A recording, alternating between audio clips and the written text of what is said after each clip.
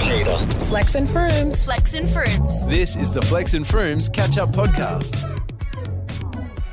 If you've been across the Flex brand since 2018? Yeah, 2018. You would have known I did a podcast called Bobo and Flex. On that podcast, we talked a lot about philosophy and psychology.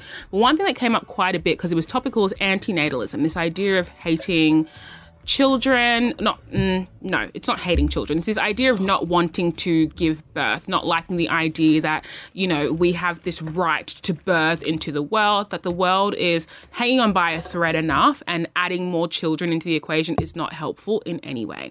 That can be disputed for various reasons, whether or not you believe it or you don't believe it. The subset of that conversation is this general children-hating rhetoric, and it's rampant on the internet. It's not just like, I don't want kids, or like, I think kids are kind of grubby. People who hate kids, people who speak towards kids or speak about kids in a derogatory way.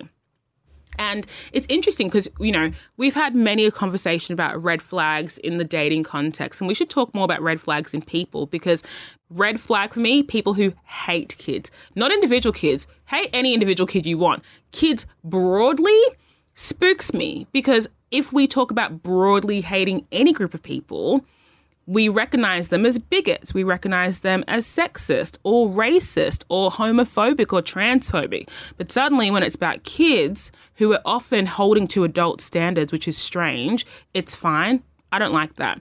Listen to this TikTok, though. It's from a creator called Kendra Morris. One of the first indications to me that somebody is not doing their work is that they hate children. And I don't mean that they don't want children, because there are a lot of valid reasons to not want to parent children.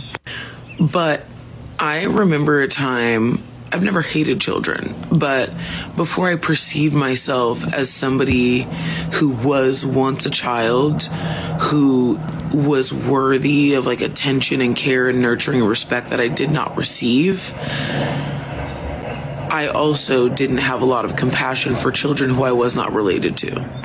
Do you think that people actually don't... What did you say before about children? They treat them like adults? They hold them to adult standards. They say things like, I don't like kids because they're manipulative. I don't like kids because they're not aware of their space. I don't like kids because they don't understand how to behave appropriately. It's like, yeah, babe, they're kids. That's kind of the point. They don't know anything. They don't know a lot. And adults don't know a lot. I don't know if I necessarily agree with the idea that hating children is a sign you're not doing the work, because that phrase is subjective and vague. And what is the work anyway?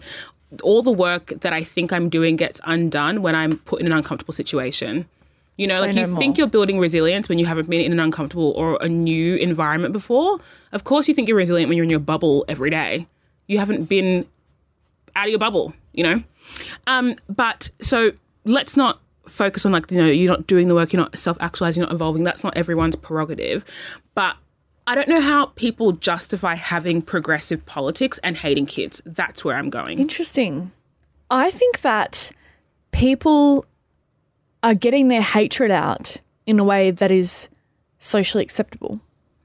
It's no longer socially acceptable to be an outward bigot about the whole plethora of things you just stated. But with kids, it's kind of like a free pass to be transgressive and to like get some of your hatred out, I feel. It's a conversation started to be like an anarchist. It's also a bit like pick me vibes, like, I hate, you know, I hate children. I do think it's easy to confuse that with I don't want children, or like I don't want to parent them, I don't want to hang out with them. That is all valid. Go off. Yeah. Like who? I personally haven't heard anyone hate children. I observe it a lot, and I will say this is one of those conversations, and it's also why I try not to do discourse on the internet, because I feel like people's internet politics and real life politics are very different, and so I see a lot of chatter in the comments. I see a lot of vitriol in the comments. I don't know if that would translate into a real life space where you had to justify. And I think that's also it as well. People have these like really inflammatory views because they don't have to justify it. Like because someone's not asking you to like, why? It's like, why does it matter? It's like I was having an extension of a conversation, you know, when we were talking about what's worse for you, seeing highlight reels or like misery content. And I was talking to a friend afterwards and I was like, I just feel like I couldn't get my point across. And I was like, I said I didn't care about seeing misery content. And I was like, no, it's not that I don't care, it's that I don't want to care. I'm so sick of being emotionally dysregulated by the internet and not knowing like which feelings are mine and which I inherited from viewing too much misery content, you know, like, because I think on the surface, I'm just scrolling away from it, but I don't think my body is processing it out. And then suddenly I feel really strongly about something I've never experienced or someone I've never seen before or a person I've never heard of realistically. And it's like, oh, because I heard something about it. I saw a TikTok about it and then didn't process a thought afterwards. I just took the emotion. Yes. Without the thought. Which is how it's designed, I guess. Yeah. It's like what I was saying the other day about the messages in the medium.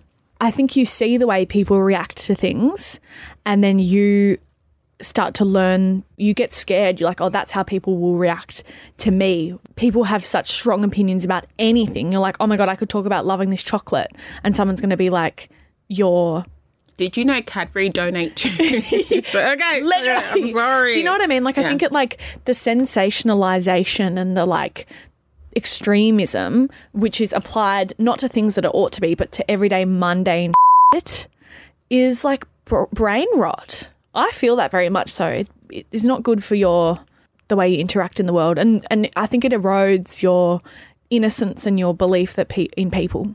Yeah. Yeah. Miss you dearly. We'll talk to you soon. You've been listening to the Flex and Frooms Daily Podcast. For more, tune in to Cater on DAB or stream it on iHeartRadio.